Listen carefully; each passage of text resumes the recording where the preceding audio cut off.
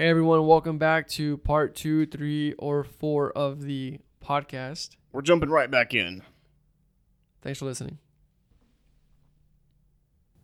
Do you think we've seen the light, or do you think we're full of it sometimes? I would say I've seen the light, so to speak, but it's not like it doesn't make me some kind of wizard or anything. Oh no, I'm not a guru. Yeah, I guess what I'm getting at is, so I think about self-discovery. I think about the whole Stoic philosophy and just the culture that we've adopted. And I think we're very similar in the way we think about life in general. Yeah. And I think about religion, right? And for me, like my walk in my faith has been like very cyclical. I was very into it, and then I walked away, and then I was into it.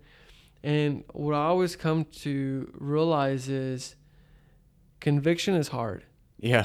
And the more and more you come into your faith, into your belief system, the more you realize how broken you are and how much quote unquote saving you need, and how much you sin, right? Right. And to me, like, that's tough because the more you're aware of life, the more conviction you have, and the harder life becomes. Yeah, I mean, I would say that my life now is even harder than it was when my parents died. Yeah. Because when my parents died, I knew I have to do one thing right now, and that is survive. And now I'm at a point where I have freedom and the capability to pursue other things.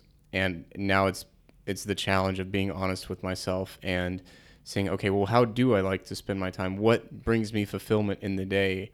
And exploring those different ideas and not just taking what people tell me for granted. Like, and do you think all of that like creates more conviction in just like our personal philosophies? Because you see what I'm saying? Like, yeah. Because sometimes I wish more people thought like us, but there's times where I feel bad. Like, there's some friends that I've quote unquote helped, right, find themselves. Yeah. But they found that in that journey of self-discovery, they've alienated themselves from friends, from family, from even their parents, and they've struggled with like being able to build those relationships with them, right? Because they're more about the whole take the next step. Right. Well, and yeah, I mean, let's take this hypothetical person and say they've spent 24 years of their life with that idea, and suddenly they found themselves, and now they've alienated all these people. That's tough, and they have to realize that they've grown as a person and changed as a person. That doesn't guarantee that you're going to have those same friends and family in your life anymore. You just may not be compatible, and maybe you need to go find other people who do agree with who you are now. And that's scary, and that's hard to know that shit, I might be alone for a while, but that's okay. Like, that's part of the life. That's part of the journey, man, is being okay to be alone and figuring things out, and okay struggling while you figure things out. That's what it is. Yeah. And I think it's okay to go back, right? Like, say, and again, we're not saying we're these gurus because we're definitely not. Yeah. But say like you adopt a similar philosophy of life and you want to, be more non-traditional, right? I think that's a good way of saying it. And you explore that life and you realize that being alone sometimes is not for you, that this whole conviction is not for you, and you want to go back to life being quote unquote easier, and you want to ride the momentum of what the expectations are. There's no shame in that. There's no shame. You go back and you do you. Because as we're talking to like different people, I had a conversation last week with someone who just graduated college. And, it's their first job in the real world, if you will. And this is the first time they ever make money, like this type of money, right? They're an engineer, and they're making, I don't know, 5-10 times what they grew up with. Yeah. And so they got the big boy job, and they want to go and blow it. But the conviction of, like, staying grounded and doing all these different things is what gets them. And I was having these conversations, like, if you're coming into yourself like as a new professional and you're discovering all these different things, go and make some mistakes, right? But try to catch yourself, and have the conviction to be able to say, hey, this may not be the route that I want to take. Similar to what you were saying earlier, a lot of them don't catch themselves until their late 20s or late 30s. So if you're 22, 23 years old right now, like, go and have some fun for 6 months, but then get back to it and Yeah. and come up with a plan. Yeah, there's no shame in having fun either. Right. Like you should be allowed to enjoy your life but you need to take this time to evaluate and analyze, like, is this who I want to be? Is this How do you do that when you're just, you're young blood? practice?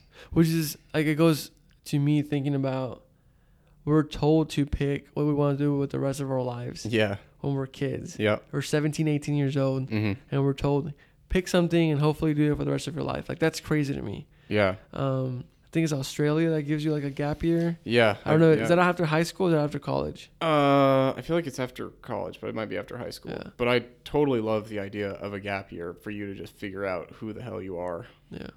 And I wish we had that ideology. We have too many machinery or too many industrial jobs Yeah. to give people that option.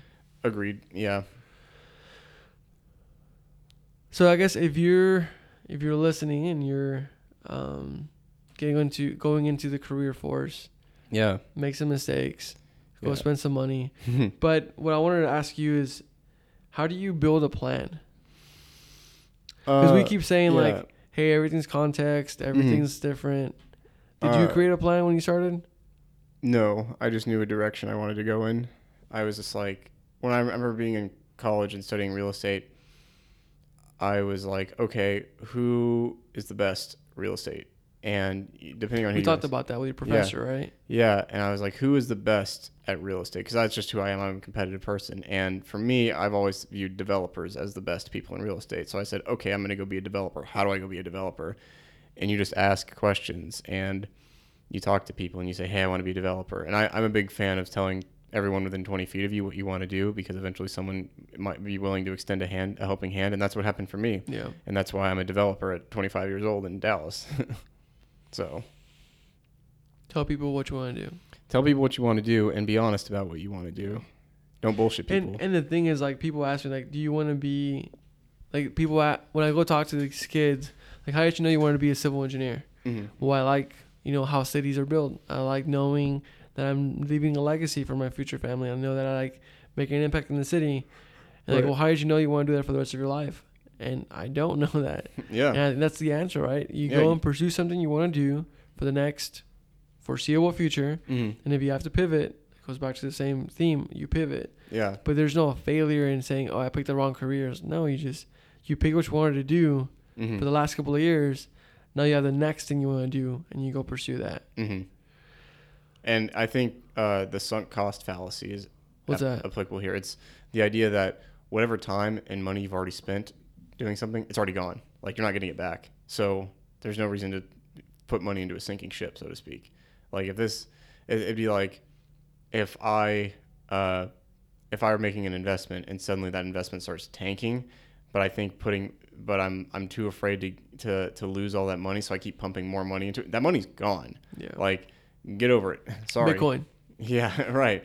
But it's like, look, there's nothing you can do about it. You need to accept and move on. So in the case of like a career, it's like, okay, I've spent time and money and energy into, pursuing this career for however long, and you decide, wow, this is not who I am. This isn't who I'm supposed to be. Then you need to have the guts to say, okay, well, that's gone. I'm on to the next thing. Oh, well.